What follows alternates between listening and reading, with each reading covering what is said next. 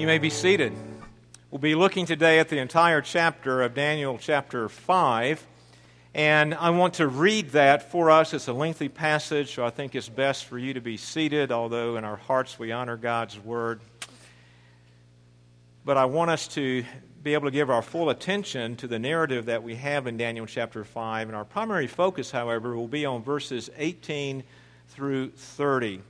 So if you have your Bibles, open them to Daniel chapter 5 and read along as I read out loud. King Belshazzar made a great feast for 1,000 of his lords and drank wine in front of the 1,000. Belshazzar, when he tasted the wine, commanded that the vessels of gold and of silver that Nebuchadnezzar his father had taken out of the temple in Jerusalem be brought, that the king and his lords, his wives, and his concubines might drink from them. And then they brought in the golden vessels that had been taken out of the temple, the house of God in Jerusalem. And the king and his lords, his wives, and his concubines drank from them.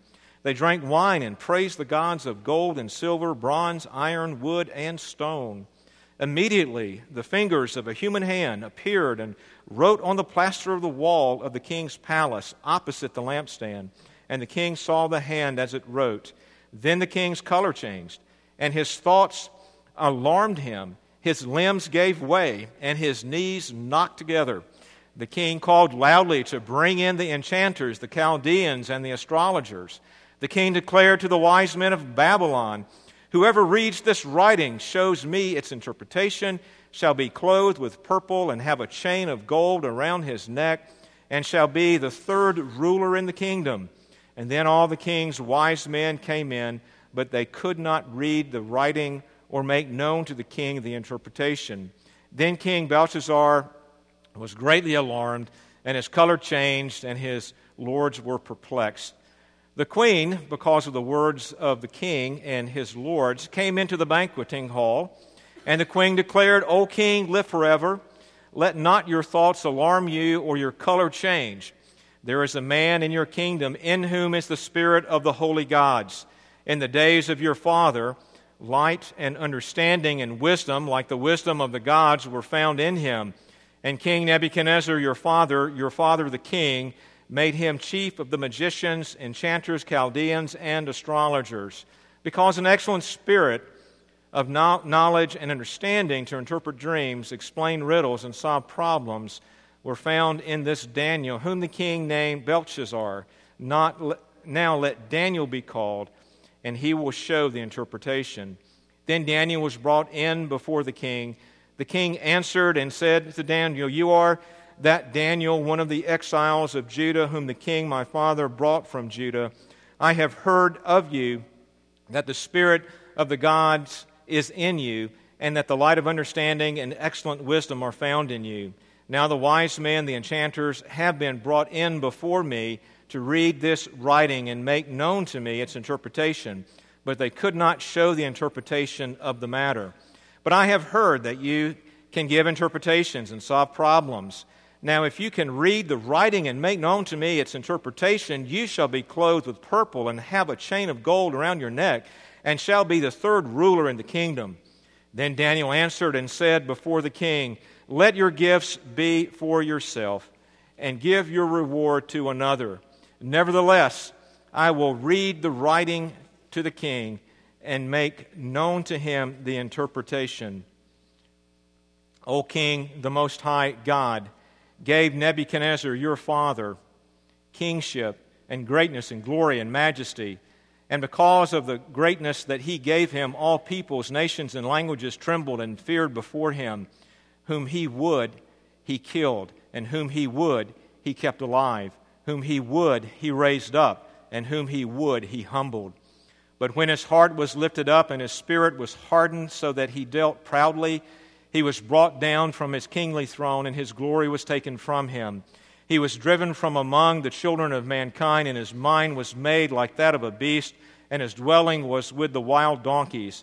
He was fed grass like an ox, and his body was wet with dew of heaven, until he knew that the Most High God rules the kingdom of mankind and sets over it whom he will.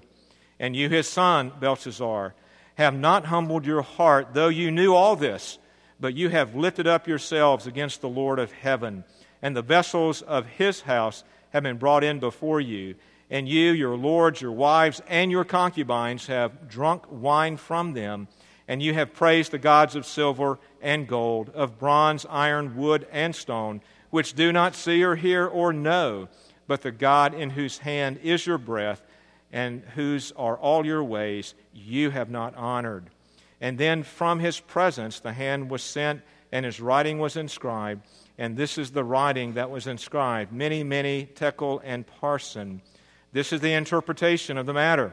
Mene, God has numbered the days of your kingdom and brought it to an end. Tekel, you have been weighed in the balance and found wanting. Perez, your kingdom is divided and given to the Medes and Persians. Then Belshazzar gave the command, and Daniel was clothed with purple. A chain of gold was put around his neck, and a proclamation was made about him that he should be the third ruler in the kingdom. That very night, Belshazzar, the Chaldean king, was killed, and Darius the Mede received the kingdom, being about 62 years old. Let's pray. Our Father, this passage reminds us that you're serious about sin.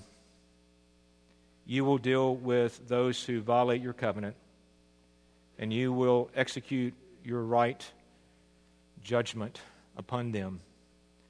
And this text also reminds us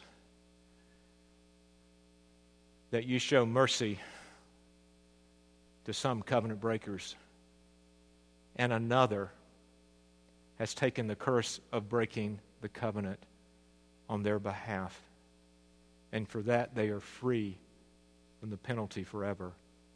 So encourage us today.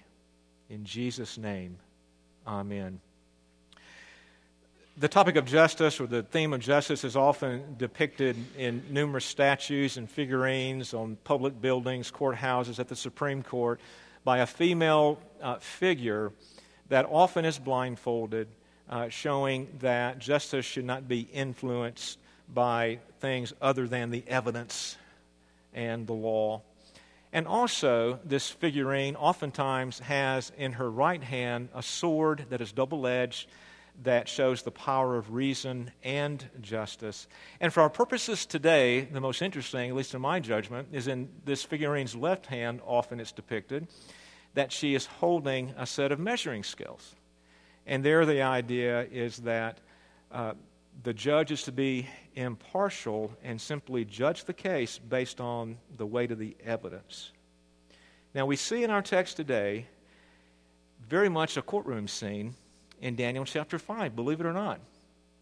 And we see in chapter 5 today that there are a set of scales, but it's not some figurine, it's not even a human court, but it's God's scales, where an individual's life and his work, the evidence of his life, was weighed and found wanting. And this is depicted in this mysterious inscription that is written by this hand that appears, and the fingers of a human hand that appear, and write this inscription on the wall. If we stand before God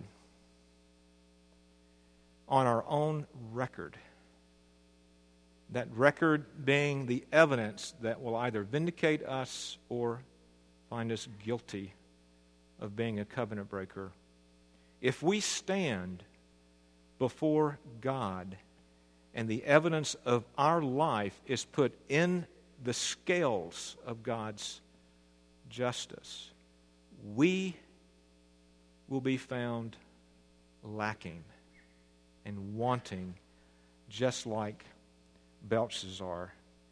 And so what I want us to do today is to think about this question as we work through this entire chapter. Why was Belshazzar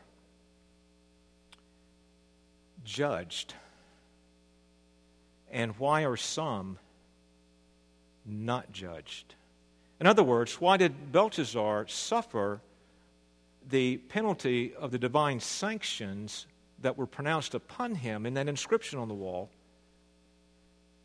And yet you and I deserve that exact same punishment. But why is it that some covenant breakers are spared the judgment? And I want us to think about this passage today in perhaps a different way than you've thought about it beforehand. And that is the context of God's covenant lawsuit against covenant breakers. And so we'll look at a covenant lawsuit defined. You'll see this on page 5 of your sermon outline, the 3 points there. Covenant lawsuit defined, the covenant lawsuit against Belshazzar, and then thirdly, a covenant lawsuit and the cross. You should have a hint where this is going because we have made much about Jesus already in this service, because I think this text makes much about Jesus for you and me today. And I want to show you how that is so. And we're going to end, even though this is a courtroom scene with a really severe verdict, we're going to end with a powerful note of encouragement and assurance for God's people with regards to this covenant lawsuit where we deserve the full wrath and fury of the judge, but we don't receive it. And why is that so? And so when someone commits a crime in our day, they're often charged with that crime, and there's a prosecutor who develops the charge, and they're brought before in a courtroom scene before the judge, and of course that penalty or that charge is prosecuted. And so there's a prosecutor who brings the charge against that guilty person. There's evidence that is presented to show the guilt. And of course, in our context, there's a defense that is made, and then there's a judgment that is rendered, and then if he's found guilty or the person's found guilty, there's a sentence that is carried out. And I want to suggest to you that Daniel chapter 5 is very much in the form of a courtroom scene like that, with the exception of there's not a defense giving by Belshazzar in this particular case. But think about this. When someone commits a notorious crime, it's often said that this accused person is going to be prosecuted to the fullest extent of the law, or that the law is going to be brought to bear upon them in the fullest extent.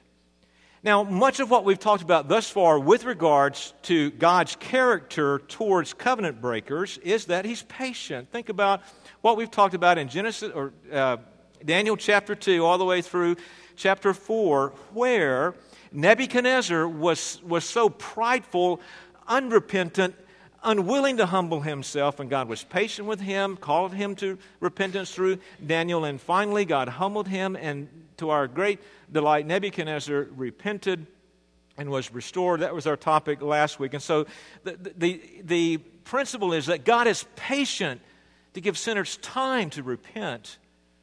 But God does not always exercise self-restraint with regards to bringing judgment, sometimes immediately, though temporally, upon covenant breakers. And we have a case of that today with Belshazzar. That is to say that in an immediate sense and also in an ultimate sense, the full force of God's justice and law will come to bear upon those who are guilty of violating His covenant, that is, who continue in their rebellion against God. And Belshazzar, in verse 30, suffered the full wrath and fury of God's divine sanction as a guilty covenant breaker. And I want to show us how that is so. And so I want us to look at the big picture, chapter 5. The big picture is this principle of God's covenant lawsuit against those who violate His covenant for the purpose of God's justice being satisfied. And the term covenant lawsuit might be unfamiliar to you, but it refers to God serving as both the prosecutor and the judge to bring a case against those who break His covenant to justify then the sentence of judgment that is upon him. And for example, if you look at Amos chapter 3, verses 1 through 15, that's a classic example of God's covenant lawsuit against apostate or rebellious Israel. Here, Amos is caught up into the courtroom of God, and he kind of overhears what is going on there, and he hears God being the prosecutor, bringing the charge against rebellious Israel. God is also the judge. He pronounces the divine sanction upon them, and then they suffer the verdict of the Assyrian aggression. So as we look at Amos chapter 3 and verse 1, hear this word that the Lord has spoken against you. Here it is, the Lord speaking a word against the nation of Israel.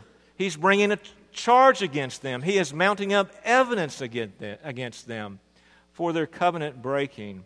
O people of Israel, against the whole family that I brought up out of the land of Egypt, God is bringing that charge against them.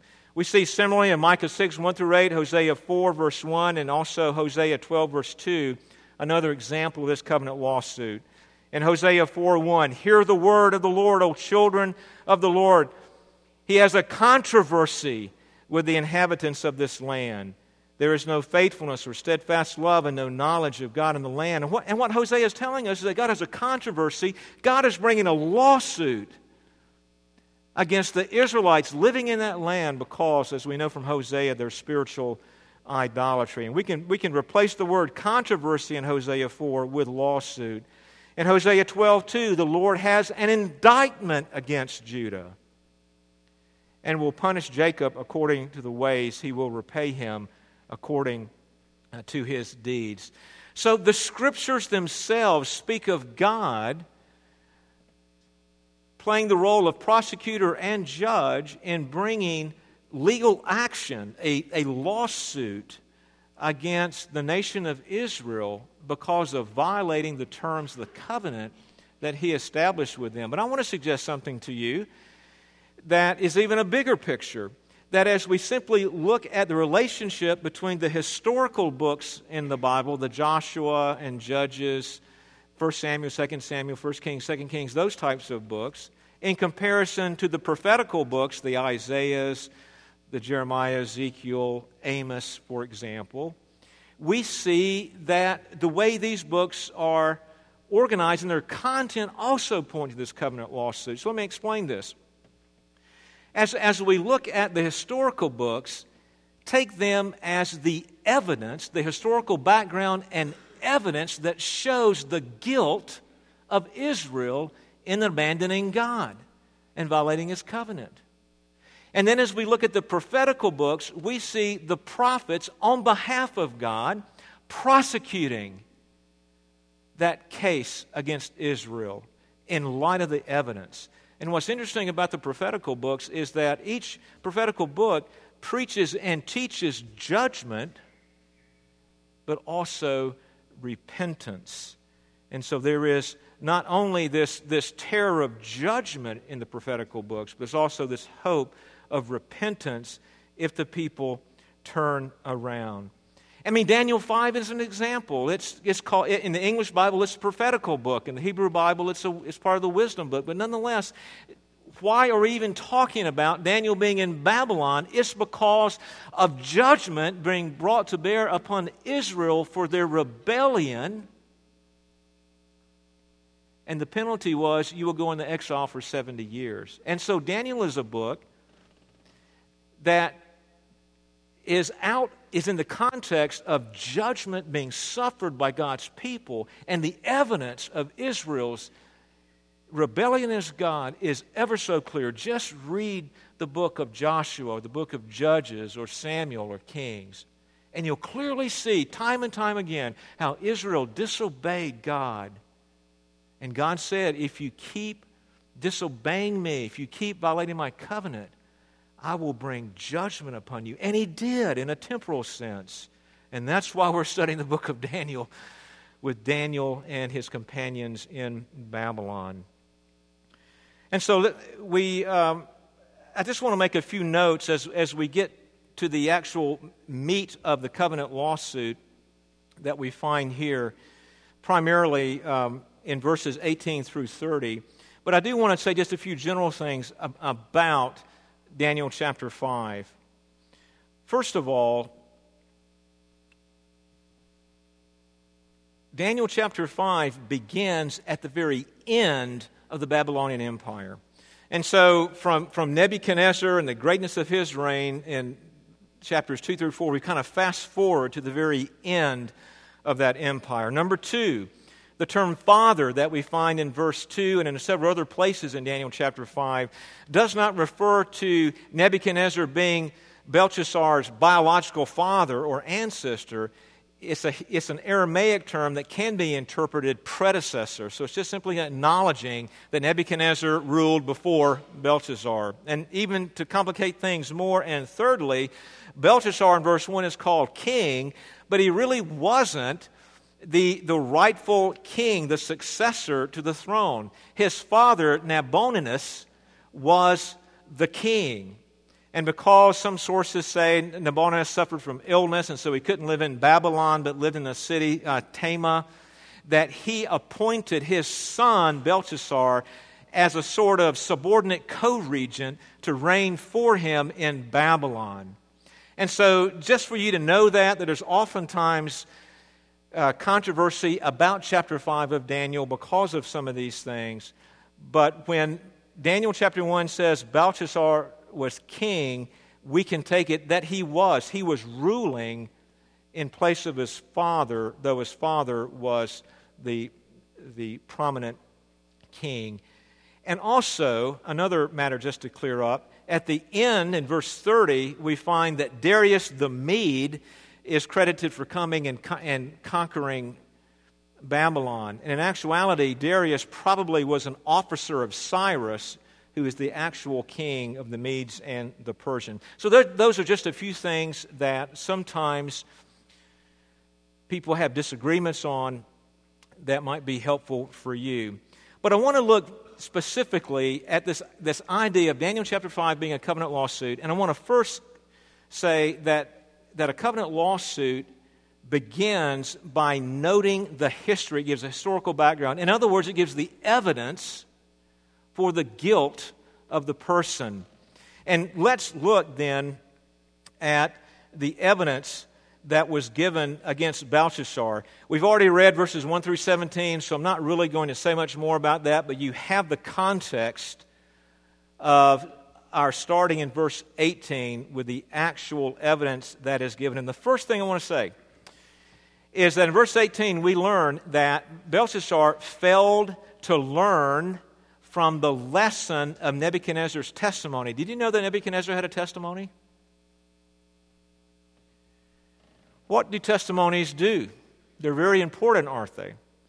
It's an opportunity for someone to profess what God has done in their life. This is how I was before I came to know Jesus as Lord and Savior. This is how I came to know Jesus as Lord and Savior.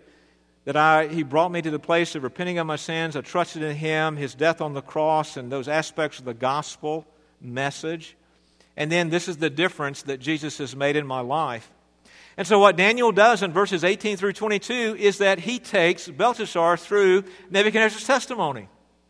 He says Nebuchadnezzar was this prideful tyrant, and he refused to acknowledge God. He refused to be humbled. And then God humbled him. And Nebuchadnezzar experienced the heavy hand of God's discipline and judgment upon him for a time.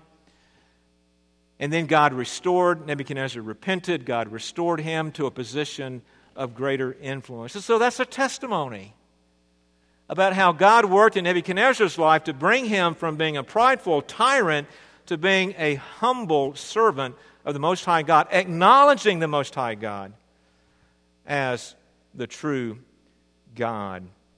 And the amazing thing is that Belshazzar failed to learn from Nebuchadnezzar's testimony, Nebuchadnezzar's experience. In fact, in verse 22, we find that he did not learn. In fact, Nebuchadnezzar, though he was prideful, humbled, repented, and restored, the text says that Belshazzar knew all of this about Nebuchadnezzar. Look at verse 22. And the last king of Babylon, as we learn, refused to be humbled like his predecessor, Nebuchadnezzar. And we find that this brought about the second aspect of the evidence against Belshazzar, that first, he failed to be humbled. He failed to learn from the testimony of Nebuchadnezzar. And then secondly, his own hard heart. Verses 1 through 5 describe this pagan feast that took place. There Belshazzar was sitting in an elevated position on a table. He drank wine in front of everybody, just outright bravado, prideful. All eyes were on him. Likely he became under the influence of the wine a bit too much, and he ordered that all the gold vessels that Nebuchadnezzar had ordered taken from the temple in Jerusalem that were for God's worship be brought out so that they could fill them with wine, and all the revelers could drink from those sacred vessels that were dedicated to the worship of the one true God. And so that was done, and they praised their pagan gods, and they mocked the one true God. And we see here a note of idolatry and blasphemy. And we look at verse 23, "But you have lifted up yourself against the Lord of heaven, and the vessels of his house have been brought in before you, and you, your lords and your wives and your concubines, have drank wine from them, and you have praised the gods of silver and gold and bronze and iron and wood and stone, which do not see or hear or know. But the God in whose hand is your breath, and whose are all your ways, you have not honored." And we see here that the evidence against Belshazzar is he failed to learn from his predecessor Nebuchadnezzar that God was serious about dealing with covenant breaking. He was hardened towards repenting. In his own personal life, he did everything he could to mock the one true God and to blaspheme him and to be an idolater. Now you may be asking, wait a minute, Tim. The word covenant does not appear in Daniel chapter 5.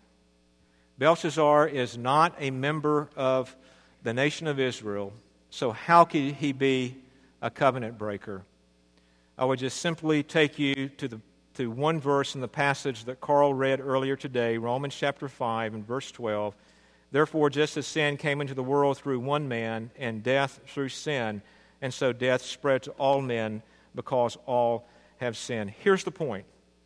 Belshazzar is a covenant breaker because he was born under the covenant of works, the very covenant that was given to Adam in Genesis chapter 2, the very covenant that Adam violated in Genesis chapter 3. And because of that, now all mankind are born as sinners, are born incapable of fulfilling the covenant of works, and thus are by nature not only are objects of God's wrath, as Paul says in Ephesians 2, but also covenant breakers. So Belshazzar is a covenant breaker with regards to the fact that he stands before God guilty of violating his covenant that we see in Genesis 2 and also in Romans chapter 5. And let me say this. You and I were born covenant breakers, incapable of fulfilling the covenant. So what did Belshazzar fail to learn from Nebuchadnezzar's testimony? It's simply this: that he had not been given the spiritual ability to see his sin and to repent and to acknowledge the one true God. It's interesting that A.J. Mortier, a wonderful commentator, says this: "The Word of God, which gives life to some, brings death to others." And the determining factor in one coming to spiritual life and one not is simply the sovereign will of God, that He accomplishes His purposes. He accomplishes His purposes and is glorified in the salvation of the elect. He accomplishes His purposes and He's glorified in the damnation of the reprobate. Either way, God's purposes are fulfilled and God's glory is upheld. And so the first part of a covenant lawsuit is the historical background, the evidence that shows the guilt. And Belshazzar is shown to be guilty as a covenant breaker. But the second part are the divine sanctions. And this is where we get in verse 25 to that inscription, many, many tekel upharsin, you in the Aramaic is simply and. And so Daniel in verses 26 and 27 gives the meaning for this mysterious phrase that had such an effect on Belshazzar, even the fact that his knees knocked because of it. And he was alarmed because of it. And there the Aramaic word many just simply means numbered, that meaning that Belshazzar's days, the Babylonian kingdom's days, are numbered and will come to an end. Tekel refers to that scale, God's scale, that takes the evidence and weighs it, and the evidence against Belshazzar was weighed in the scales, and he was found wanting, lacking. He didn't meet the standard. And then parson is simply referring to the sentence of that divine sanction that is pronounced and carried out, the judgment, and that is that the kingdom will be divided, not that half will be given to the Medes and half will be given to the Persians, but it means that the kingdom will be destroyed. And one will rise up in this united kingdom, the Medo-Persian kingdom, according to what God said in chapter 2 of Daniel with the great statue, that Babylon would come to an end and another kingdom would replace it. We find here in Daniel 5 God simply doing what He said He would do.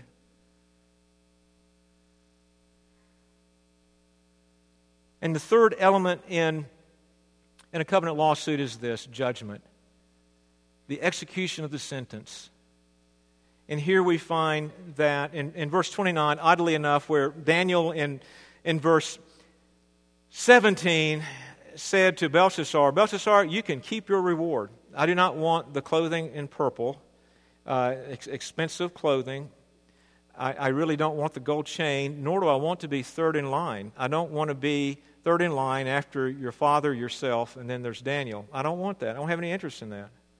All I have interest in is God and His truth, and I'm going to tell you the truth of God. But here in verse 29, Belshazzar bestows this upon him, and Daniel receives it. Daniel's already made his case that he's not really interested in it, but nonetheless he receives it. And then verse 30, immediately that night, that very night, Darius came and destroyed the kingdom, and Belshazzar died. You know, Nebuchadnezzar took the difficult path of humility, but Belshazzar learned a really hard lesson that God will punish covenant breakers and execute His judgment upon them. And so that's how I want us to look at Daniel chapter 5. And you may be asking today, okay, that's a covenant lawsuit. What does that really have to do with you and me today? And I want to say this to you and me, that this whole aspect of a covenant lawsuit has everything to do with our hope of being in heaven one day. And I want us to turn to this third point that you'll find in your sermon outline. It's the covenant lawsuit and the cross.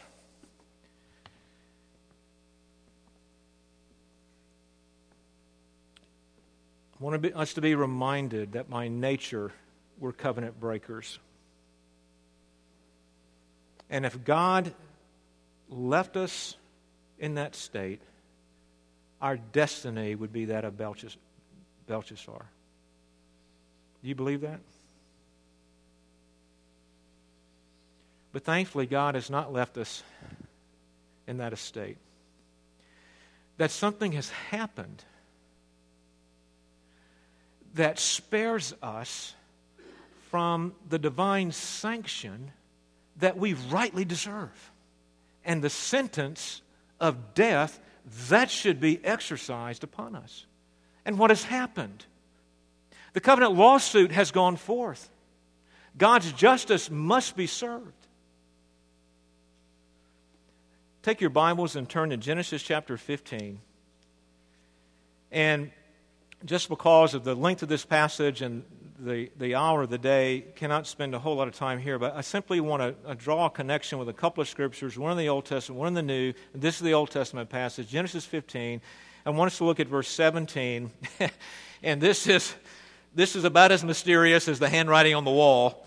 When the sun had gone down and it was dark, behold, a smoking firepot and a flaming torch passed between the pieces. On that day, the Lord made a covenant with Abraham. And let me just quickly give you the background here. This is Genesis chapter 15 is God confirming His covenant with Abraham. The covenant's given in Genesis chapter 12.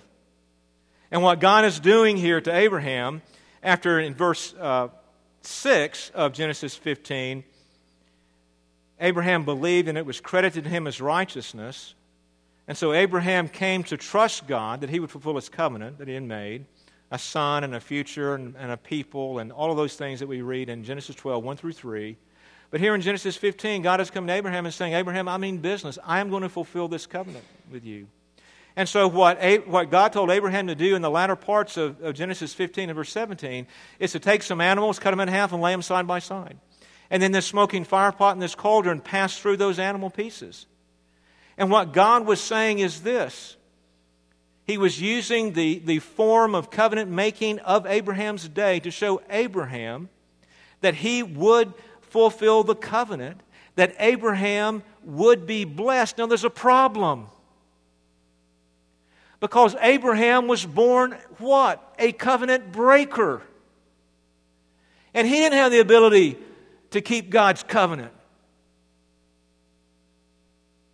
And so something had to happen that would keep God's covenant without demanding a covenant breaker try to keep God's covenant. And so what happened is that smoking fire pot and cauldron is called a theophany. It represents the presence of God, that God Himself passed through those animal pieces. And this is what God was saying to Abraham. Abraham, if I fail to fulfill the covenant with you, may I be slaughtered like these animals. God bound Himself to keep the covenant that He made with Abraham. And He's telling Abraham, Abraham, my promises will be yours. I have taken this self-maledictory oath, this oath curse upon myself. And now I want us to go to Galatians chapter 3 and verse 13. Christ redeemed us from the curse of the law by becoming a curse for us. For it is written, cursed is everyone who is hanged on a tree. And I want to commend this to you today, that what we see in Genesis 15:17 about God taking upon Himself the curse of violating the covenant was fulfilled on the cross of Jesus Christ. The perfect covenant keeper took the curse of breaking the covenant by wretched covenant breakers like you and me. He satisfied the covenant both in His living perfectly in it and is taking the curse for violating it on our behalf. And this is why that there are those who are covenant breakers naturally, but are spared the curse of violating the covenant because the sentence has been carried out on Jesus in our place. And brothers and sisters, I have not the ability to speak more passionately to commend this to your heart today for your assurance that you're not going to be like Belshazzar.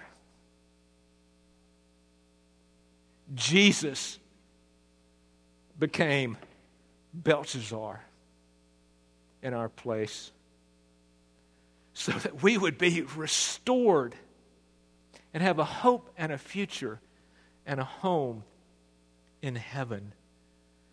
The cross of Christ frees us from that divine sanction of the covenant lawsuit and the sentence of judgment that is right because of the evidence And I want to just end with this.